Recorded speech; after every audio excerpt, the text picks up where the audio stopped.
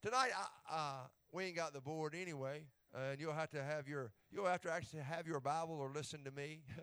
But what I want to do is I got kind of a clump of scriptures, about 5 different places I want to jump to, and only a scripture or 2 in each place.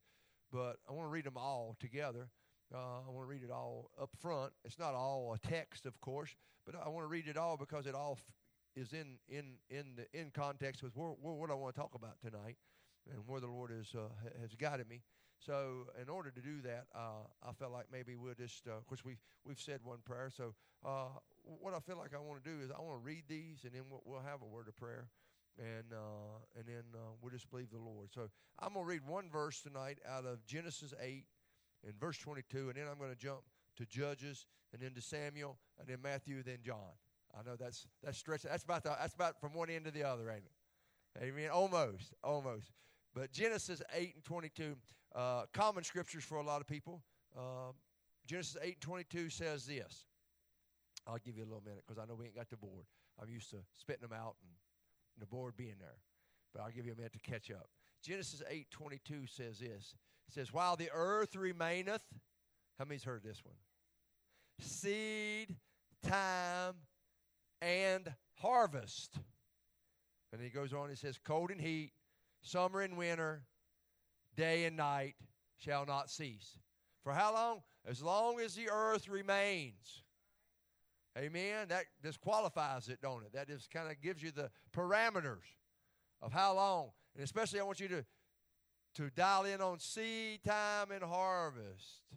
Amen? Now let's jump over to Judges, if you will. Judges chapter 6. I want to read about 3 scriptures there. Maybe I'll just read 4. That way I can cover from even where it begins. Judges 6 and 1, it says this. And the children of Israel did evil in the sight of the Lord, and the Lord delivered them into the hand of Midian 7 years. And the hand of Midian prevailed against Israel. And because of the Midianites, the children of Israel made them the dens and in the mountains and caves and strongholds. And so it was when Israel had sown that the Midianites, now I want you to catch that, Israel would sow their seed. The Midianites would come up, and the Amalekites and the children of the east, even they came against them, against the children of Israel. And they encamped against them, verse 4, and destroyed the increase. I want you to hear that one more time. They would destroy the harvest. That's what he's saying. They would destroy the harvest. They would destroy the increase of the earth till thou come to Gaza, and they left no sustenance for Israel, neither for sheep, nor ox, nor ass. I want you to jump over just for a moment to 2 Samuel 23. I'm reading all these up front so I can just let her rip. Tater chip. 2 Samuel 23, I want to read 2 verses. And of course, this is taken out of David's mighty men, and it's this one particular guy in verse 11. His name was Shammah, and it says this, and after him was Shammah, the son of Agi, the Hariite. Amen. Yeah, I know. That's what I do when I read the Bible. When I read stuff like that, I just can't help it. I even got thoughts on stuff like that, but I'll just keep them to myself. Anyway. And the Philistines were gathered together into a troop where was a piece of ground full of lentils, pea patch, bean patch, pea patch, whatever.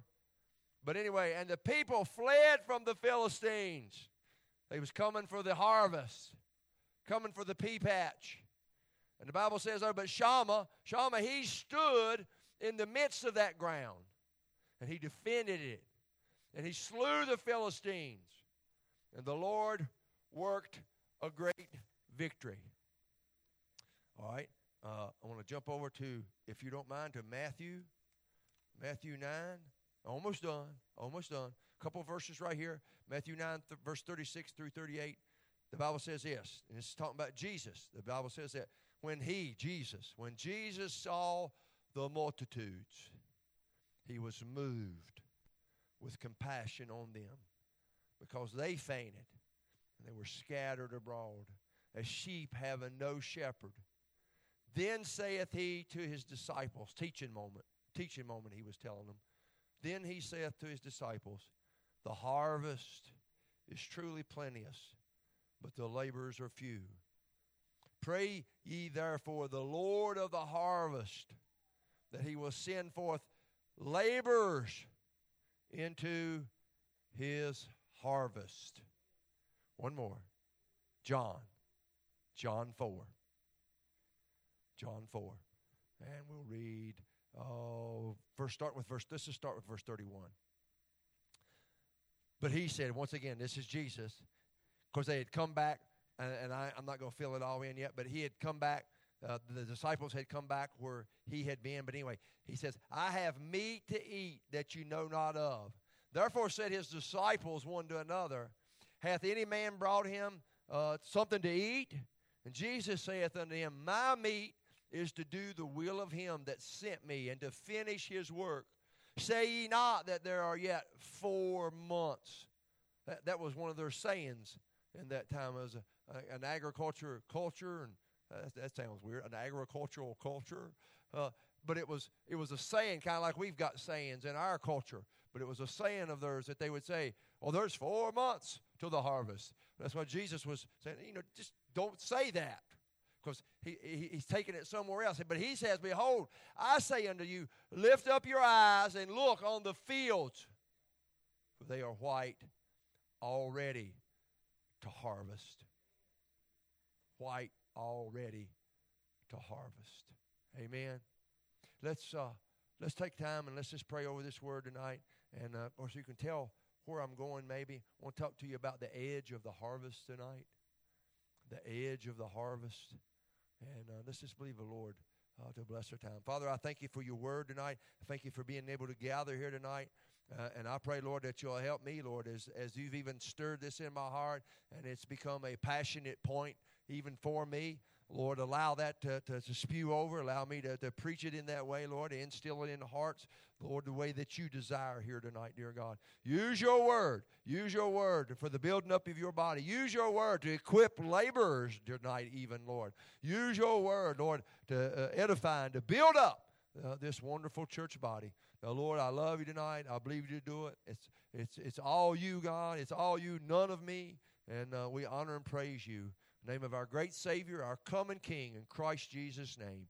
And all this church agree and say, amen. Come on, let's thank the Lord tonight. Amen. Amen. Let's thank the Lord. Hey. Amen. Amen. I believe, and this is some of this. I want to just say this. I believe this though tonight. I believe that God is doing some very deep things, and not just here. I mean that. I believe there's a stir, a genuine stir that's going on in pockets and bodies and people that believe. I do, like never before. I believe there's something, and I do believe it's something very deep going on here at this church.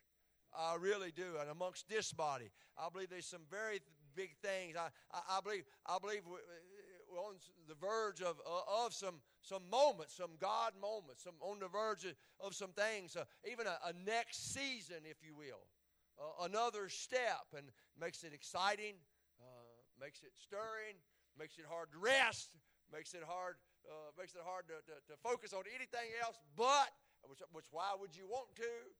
But my heart is that I want to understand, try to as best I can understand this season, and try to engage in it, try to grasp it, and the fullness, the best that I can anyway. I know that a season like this, and that's why I feel like the Lord has led me into this piece of word tonight. Seasons like this demand great focus. Very great focus. I feel like that. I feel like it takes that attention. It takes that discernment. You won't get fully over in the moment, or you won't fully embrace the whole work of what the Lord's trying to do, lest you are focused. I don't think you can just accidentally or whimsically wander in it and stay in it. I think you can have moments of it, but I think it takes the great focus to stay on it. And so stay with it and stay where you need to be. And I feel like that's why the Lord has led me to this piece of Scripture, because I've often been careful to even use some of the words that I'm going to use tonight. But I like this piece of word tonight. And I like what Jesus said in the Matthew Scripture, and really referred even somewhat in the John Scripture. But he said this. He said that the harvest is plenteous. I want you to think about that a minute. And it is. The harvest is plenteous. And he really, reason he said that, if you remember in Matthew 9, he was actually looking upon the world. He was looking upon his piece of the world. He was looking upon where he was at that time. And the Bible says the things he saw would move him. The things he saw, would be moved by compassion. The things he saw, he sorrowed for. He hurt for. He saw people scattered. He saw people weary. He saw man fainting. He saw people without guidance, without instruction. He saw man in a mess. And from that, here's what he said. Here's what he said. From that sight, from sorrowful sights, he concluded that there was a great harvest in that. See, think about that. Because of the sorrow, because of what he saw, there was a great harvest. He said it's plenteous. And I'm going to come back to that in a minute, but that's what he saw. From the things that the sights of his age. I just wonder tonight, the sights of our age, do you see much to be sorrowful about? Enough to move you. Because if it is, I just want to tell you, I just want to jump in on Jesus' bandwagon here and say, if you do, well, I'm just going to tell you, the harvest is plenteous then. There's plenty of room. There's plenty of room for harvesting. There's plenty of room to work. Plenty of opportunity. Plenty of chances. If we'll just look. One other place, remember, he said, lift up your eyes. And I gotta hold back because I'm about to rip ahead of myself, but lift up your eyes. Just look. Just look. But before I get too far along, he said this though. Then on the tail end of its plenteous, he said, but the harvesters or the laborers, they're few. They're few. They're just not enough. And I just want to say this before we go any further. I believe that this harvest that I'm going to speak on tonight, and that I feel like that we're even at the cusp of. I believe it's oriented and being pushed by the coming of Jesus Christ. I do. I believe that tonight. I believe Christ's coming. That's the uniqueness. That's the specialness. That's the season. I feel like that I'm sensing that it's a harvest of that magnitude. I do. I really do. But here's what I want to deal with tonight. I want to deal with just a couple things tonight, and I want to deal with especially because I don't want to. I believe Brother David yesterday. I know I've told Brother Keith that I definitely don't want to miss it. I don't want to miss what the Lord's trying to do in this season. I've been clawing and scratching with everything within me to stay connected to and discerning and hooked into and trying to get what's next. And I'll just be honest, I don't always know what's next. And sometimes it just comes on a Wednesday or it comes on a Thursday and comes on a Sunday morning and you just come tell Brother Keith, I say, you want to do Friday night? I'm going to announce it this morning if you want to. I'm serious. That's what we did, standing right over there Sunday morning. I said, I just sensed the Lord would have us do Friday night. I said, how you feel about that? And he just...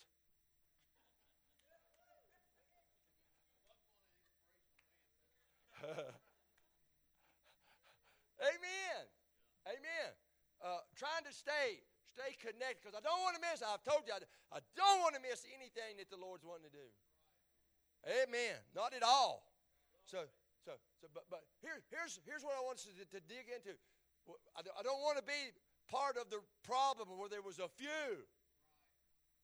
And I just want to touch on that a little bit tonight, because if it's plenteous, I wonder where is the problem? And that's where I kind of got going, and I just got three things. Somebody say, thank you, Jesus. I just got three really small things. And then about a 14-minute closing. No, I'm just kidding. But three things that I do feel like makes it the few, that limits, that cuts down. And I'd just like to kind of deal with that tonight just a little bit. And the first one is kind of baseline. It's kind of foundational. But I feel like one of the reasons that there are, in even this age that we live in, few harvesters, few laborers for the age that we're living in. It's what I believe. Here's what I know about harvest. Harvest is a hard thing. I want to say that. Harvest is a hard thing. Now, here's what I want to know. Most of y'all are from rural America, rural Virginia. A lot of y'all are. Some of you are not. Some of you didn't grow up on a farm, lived on a farm, still farm all your life. Got dirt under my fingernails even now, or something worse. Just saying, moo. Who knows? Who knows what his hand's been today? You don't never know. But anyway, coming from that concept, coming from that realm of I really, when I hear various words, various ideas, especially like this, my idea, see, I didn't know this for a long time, but my idea a lot of times is different from what maybe some of your ideas is. And I know from the church world, I begin to learn that harvest sometimes means something totally different to some people than it would me, a farmer, coming from a lifelong journey of farming. I know from the church world the concept of harvest is, I'm about to get something. Something's coming in. So if you thought when I brung up the thought of harvest that we was going to hype it up tonight, I'm sorry, we're not. Because that's not my concept. And that's not how Jesus teaches it.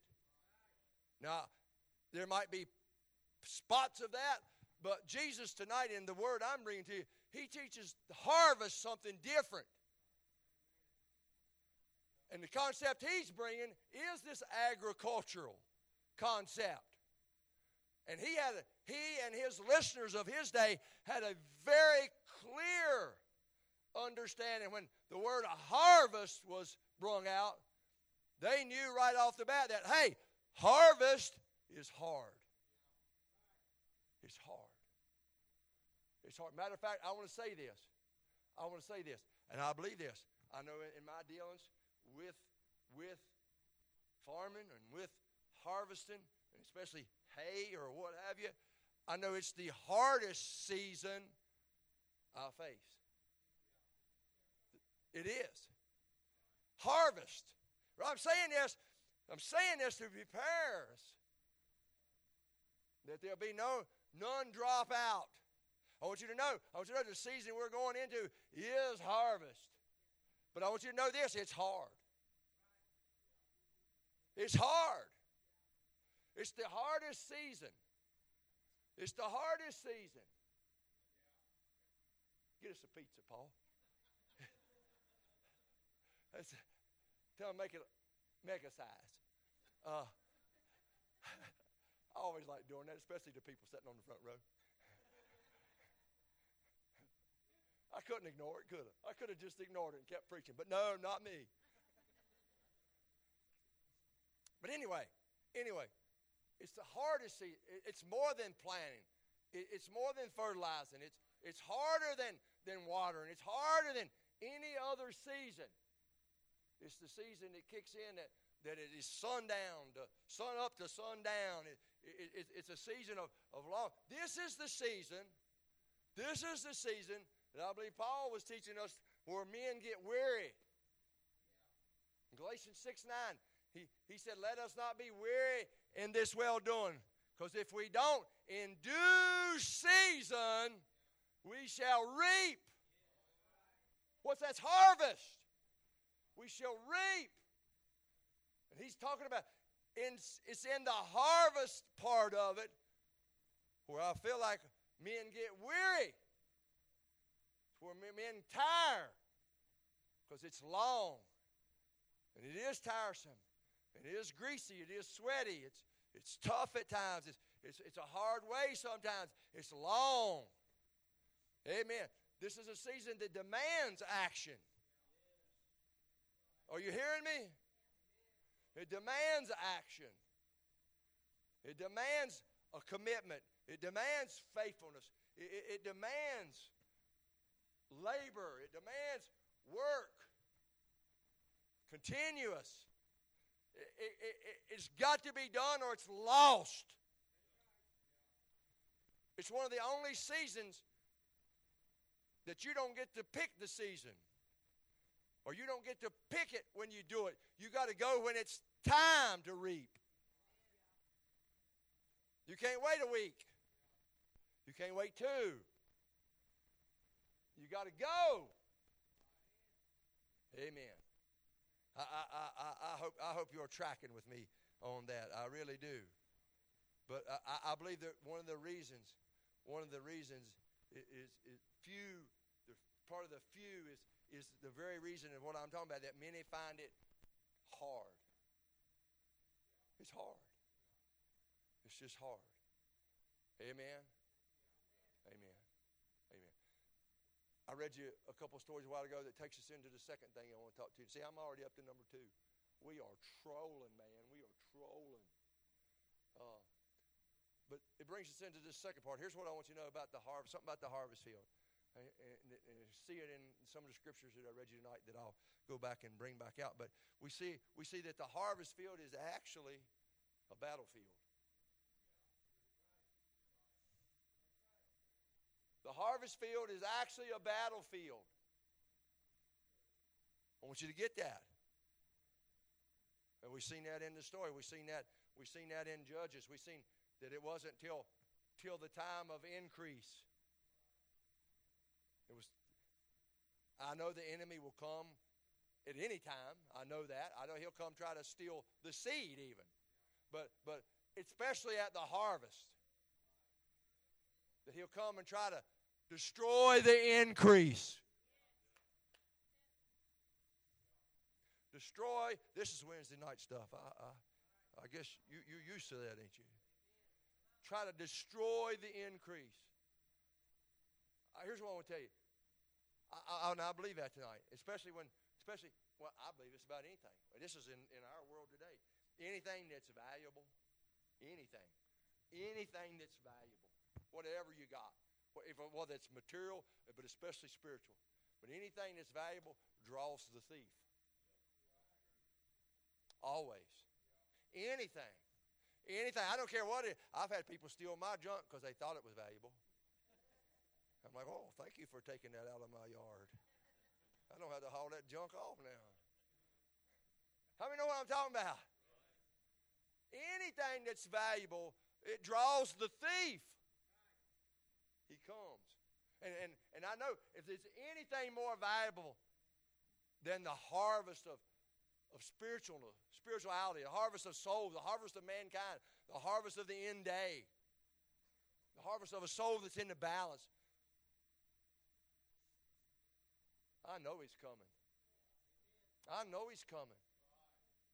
Because there's nothing no more valuable. Nothing. I believe that. The enemy especially comes then. He especially comes to destroy the increase. Amen. Amen. I like that story that we read out of 2 Samuel 23 because it really shows the heart of what we got to be prepared for, about being a Shammah. Shammah was a different kind of dude. In Judges, a lot of them, when the enemy would come to steal the increase, they'd hide here and hide there in dens and caves and rocks, and they just kind of give the increase over. They'd kind of give it over unto whatever enemy it was that was coming to steal it. They would just kind of get out of the way and say, you know what, I'm not fighting for this. But I like Shammah. Shammah was a different kind of bird. Shammah was the kind of guy that it takes in the harvest. A guy that'll get right up in the middle of his pea patch. Get right up in the middle of the beans. Whatever you want to think lentils are. I don't think it really matters, but whatever. But he's a man that will not be run out of the field. Will not be run out. I want you to get that in your heart. Because that's what it's going to take. Because this battle, it is strategic in its time, and it's strategic that the enemy has come at that moment. Because souls are in the balance. Because lives, maybe livelihoods, maybe entire families are in this balance. Amen. Amen. And maybe it's just the enemy that stands between us and the harvest. I just want you to know you go out to fight for it. You still got any fight left? Do you still got any fight left? Got any fight left down in you? Still willing to fight for it? I believe that tonight. Still willing to fight for it? Amen. Amen. Here's what I know about him. You just get ready to say it, because he's going to keep coming back. If you don't fight for it, he'll come back again. He's like the lunchtime bully who wants your quarter. Well, probably $5 now. I don't know what school lunches cost now, but I bet it ain't a quarter. Amen. I remember when ice cream was a dime. Amen. Y'all have heard that story. But he wants your quarter or your dime. He wants your ice. He wants your popsicle, whatever. He's the bully. And if you don't defeat him, he's coming back. He's coming back. Shammah was a man that would stand his ground. Stand your ground. Stand your ground. That's what it's going to take. That's what it's going to be in this hour that we live in. Stand your ground. I like Shammah's name. I don't think it's by accident. I know names are very significant, especially in Scripture. Places, names of places, very significant. But Shammah, I like that. Shammah. It means that the Lord is with me.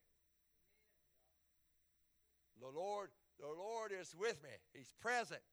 He's with me. He can stand his ground. And it was through that the Lord, when you stand your ground, that's all he's asked him to do. Really. Stand your ground. Because then the Lord is with you. I believe that. If all you can do is stand, remember, having done all, just stand. Yes. And the Lord is with you. Shammah. Jehovah Shammah. Does that make sense? He's with you. And it was through that the Lord, did you hear what the Bible said in the last part of that verse? The Lord worked the victory. All Shammah did was stand in the pea patch. All Shammah did was make his stand. And the Lord worked the victory. All he did was stand. He didn't back off. He just stood. Amen. Amen. Hey, third thing. We're racing right along. Third thing. I want you to take right with me to John 4. John 4, of course, that's a beautiful story anyway. And we ain't got time to touch it all, but just a quick setting. Remember Jesus and his disciples, as they were traveling, coming from Judea, the lower part, going back to Galilee, the northern part. And actually, I don't know if you, most of you might know it, but actually Samaria is on the way. But in that day, the Jews would walk around it. They'd walk around. Although it was it was further to go around. If you really look at it, from where they were to where they were going. But I just want to tell you something. Sometimes the things that a lot of people are walking around. Oh, let's go to that. Yeah. Maybe you need to go through. Anyway, he says, we must needs go through. There's this great need to go through. We're going to go through it. Of course, it's taboo. It was the worst scenario. I don't know. I don't even know what we could say, but it was a very much of a division, a divisiveness. It was a hatred. It was a prejudiceness. It was bitter. It was raw, and it was just something that they didn't do. But we must needs go through. So they started up through, and they got to that little well. Remember that little well, Jacob's well? They got that little well, and it was the middle of the day, and that's where Jesus found that little woman. That woman, he's sitting there on the well, and here comes the little woman who's had a colorful life. Is that putting it? Had a colorful life. You know, six husbands, or five husbands, and the one she's with now, she's, well, just, you know. Anyway. And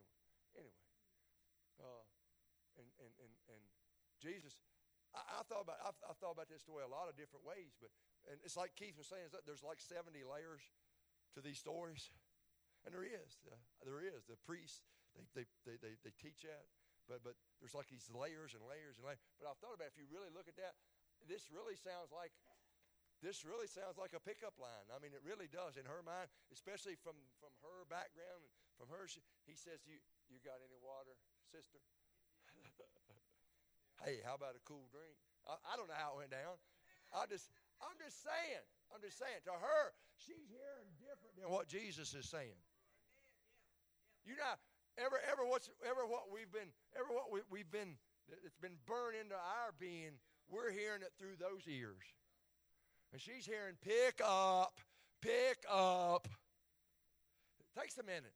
It takes a minute for Jesus to work through that, I believe. That's just my assumption. But of course, she says, you don't even got nothing to draw with, and da-da-da-da-da. And finally, it all gets down to the point where he discloses to her, you know, she figures out, man, you are the memory. He told her all that she had done, all that she was, everything that was about her. And she said, you are the Messiah. I mean, awesome. You are him. And she gets fired up about that, and she rips off, remember, to go tell the rest of the city. To tell the city. I'm thought about how much clout could this woman really have? I mean, serious. I just want you to think about it. But I mean, can you imagine? She's running back, telling all the city, I have found this man. They're like, yeah, we're pretty sure of that. Well, found another one. Oh, no. She said, I have found one who's told me all that I've done. All that I've done. All that I am. And he's the Messiah. And I don't know what was going on, but I believe the men started coming out to see what kind of man could this be. And I believe the women were going just to make sure the men, I'm just saying. But, I mean, who knows? But here's the heart of what it says. But Jesus goes through all of that. Of course, he's there, and when the disciples come back, remember the disciples have come back because they went to get food. Remember, they went to get food. They bring the food back, and Jesus said, you know, I've got meat. I'm not hungry. I've got meat to eat that you don't know not of. And my meat is to finish. Remember, finish the, say it with me, work. Harvest is hard. Finish the work. It's work. Work of my Father. His will. I've come to finish that. I've wanted to finish that. And you know what they say? Who got him something to eat? Who went to Bojangles and didn't tell us? You know how church people are. They jealous. Come on, not y'all, but other church people. You know how other church people are. Who in the world bung him Bojangles? And they didn't even get our order. There ought to be an amen right there, because you know how we are. You know how we are. They didn't even ask me what I wanted. Anyway, Jesus gets down to it finally, though. He gets down to it, and he brings out, he begins to tell them about the harvest. He said, don't say that it's 4 months away. What he was doing, he had took them through here's what I come to the conclusion. That story was more for the disciples. This was teaching. So somebody would know how to harvest after he leaves. Now, the woman, I'm sure she's quite a beneficiary, and I'm sure she needed it. She needed this for sure. But this is teaching. This is harvest teaching. So that they would know.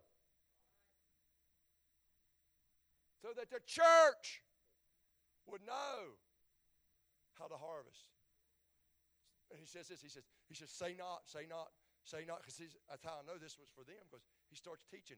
Say not, he leaves the story with the woman, he leaves off, he goes straight to them now, he says, say not that there's still 4 months. Don't put the harvest off. Don't act like it's still out there. Don't act like it's later on. Don't act like we can just jump in anytime. Don't act, no. The season is now. But then he says this, and this is the part that got me. He says this, he says, lift up your eyes. Lift up your eyes. Because they was hung on Bojangles. They were distracted by Bojangles. Or whatever. Lift up your eyes. This is what he said. For the fields are white. White. If I had a title, and I'm just now getting to the title, but I'm almost done. So everybody be all right. It's all right. But here's just the title part. If I had one, really, this would be it. The fields are white, but the laborers are green.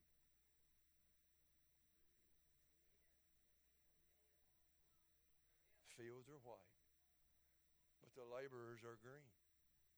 And that's what Jesus is doing. He said, lift up your eyes. And when I thought about this, I thought about what he's trying to say right here. Because when you think about the time, I think the disciples at that time had to look at each other about, what's he mean they're white? Does he not know the situations? Does he not know the times in which we're living? Does he not see the oppression? Does he not see the stress? Does he not see the position? Does he not see the affliction? Does he not see the somewhat bondage that we live in under the iron fists of Rome? Does he not understand the situation? What does he mean? I'm not saying, I can just imagine they was probably, I don't know this is an assumption, but I know how men are. They probably poked one another standing in the kind of couple of the disciples in the back and said, what kind of evidence does I don't see anything that looks like harvest. And maybe you're like that tonight, and you've been sitting there this whole time, me talking about a harvest, and maybe you've been kind of poking yourself and saying, well, I don't know what that preacher's talking about. Has he watched the daily news? Has he watched the nightly news? Has he seen how dark these times are?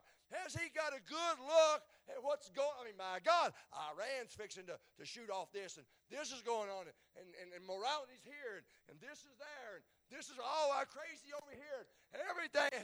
Does he know does this preacher, what does he mean? The harvest is nigh. What does he mean? I've come to tell you, lift up your eyes. Lift up your eyes. Let me tell you something. Lift up your eyes. Because even in the darkest times, the darkest of times, that's when the fields are whitest than ever. They're at their whitest point ever. That's when the harvest is the most ripe. When it's at its worst, at its darkest. There's no big stir going on. There's no big multitudes coming to Christ at that time. There's no thousands.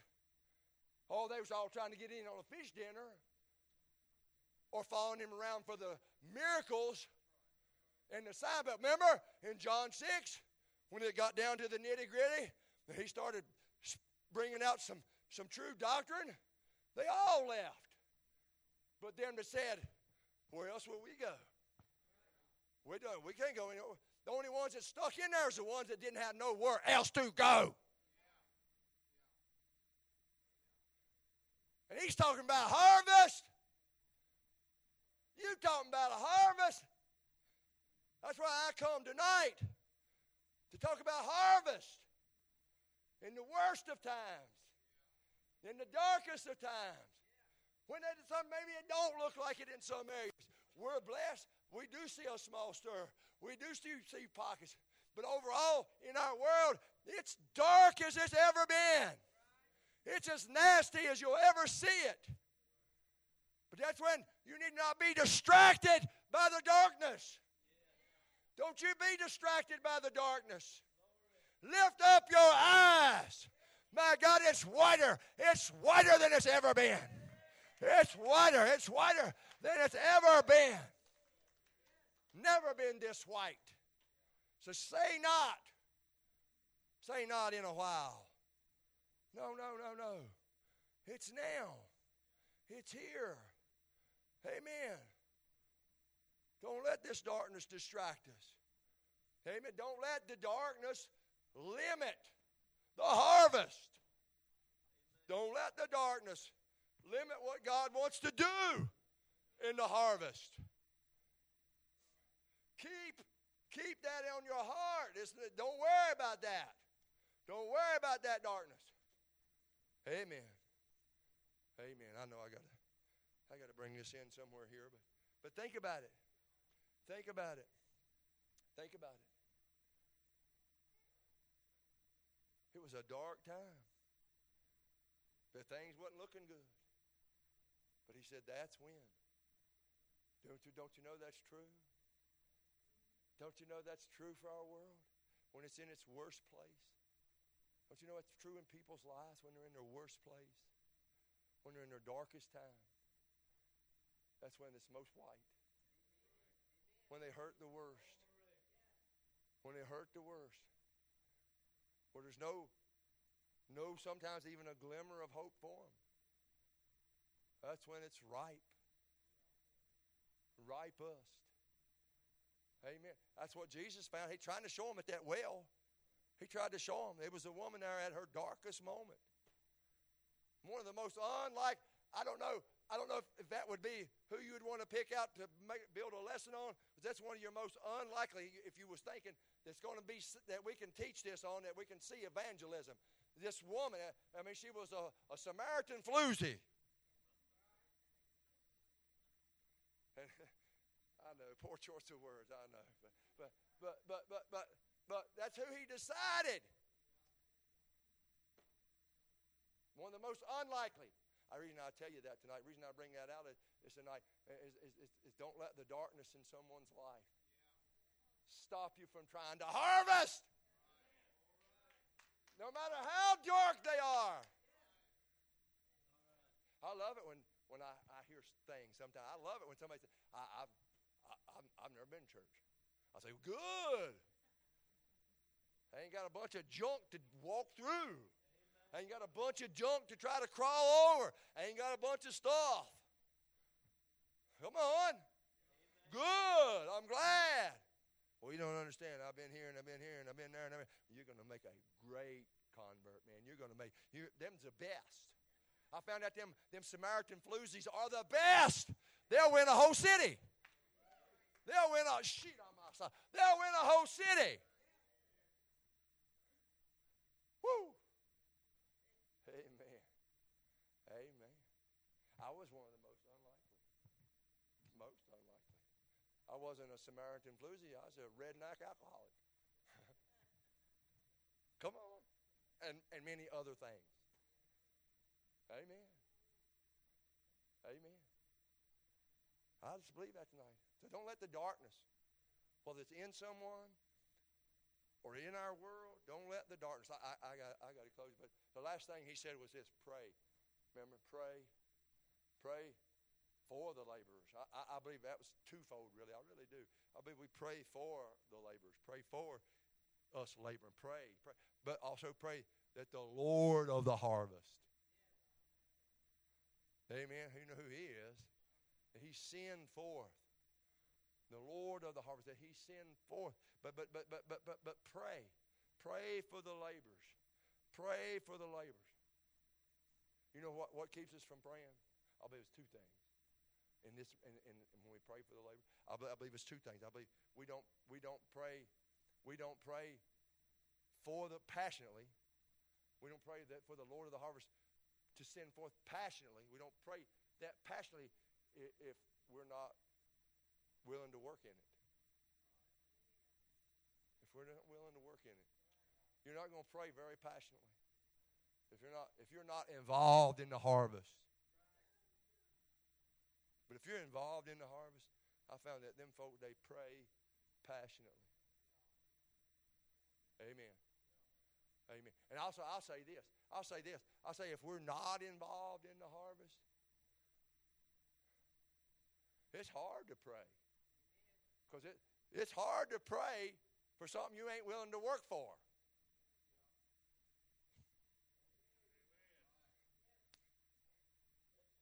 Yeah. Yeah. That's like whatever. If you got the gift of prophecy and you want to get up and you want to prophesy some great work, well, I'm great with it. You prophesy it. You tell it. But I'll tell you what, once you get done prophesying and you've prophesied out a big work, you better be willing to work in it too. Don't you prophesy and go on out the door. No. You better be willing to work. I don't want to hear you prophecy unless you're willing to roll up your sleeves and work too. Hey! Amen.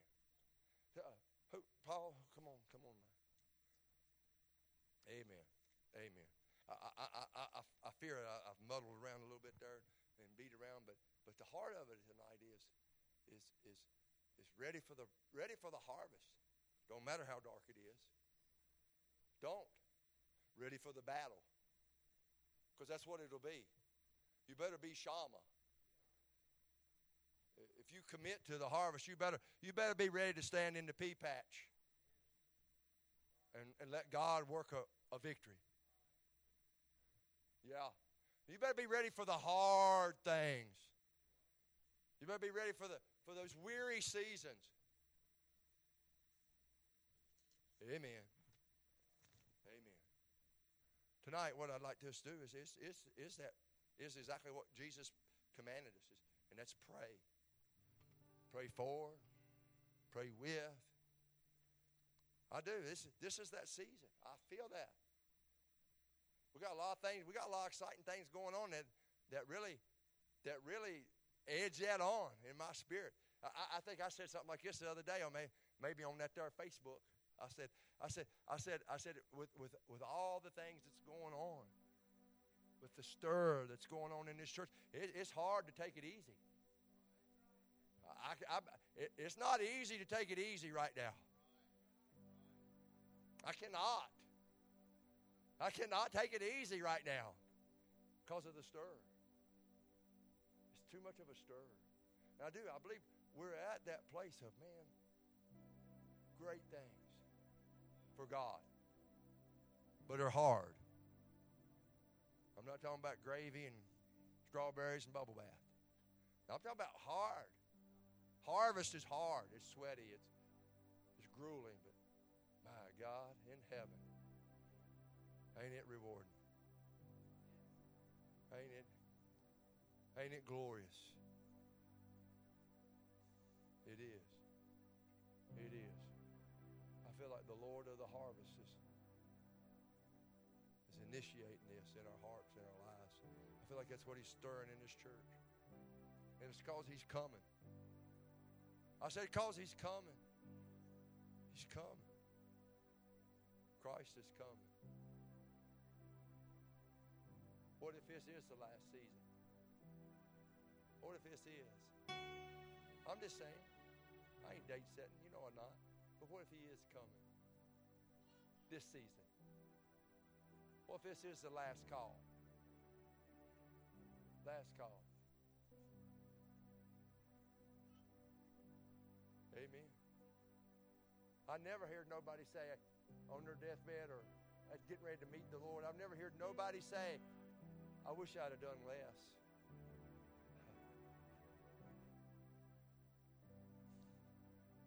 I've always heard them say, wish I'd have did more. More. More. That's harvest. That's harvest.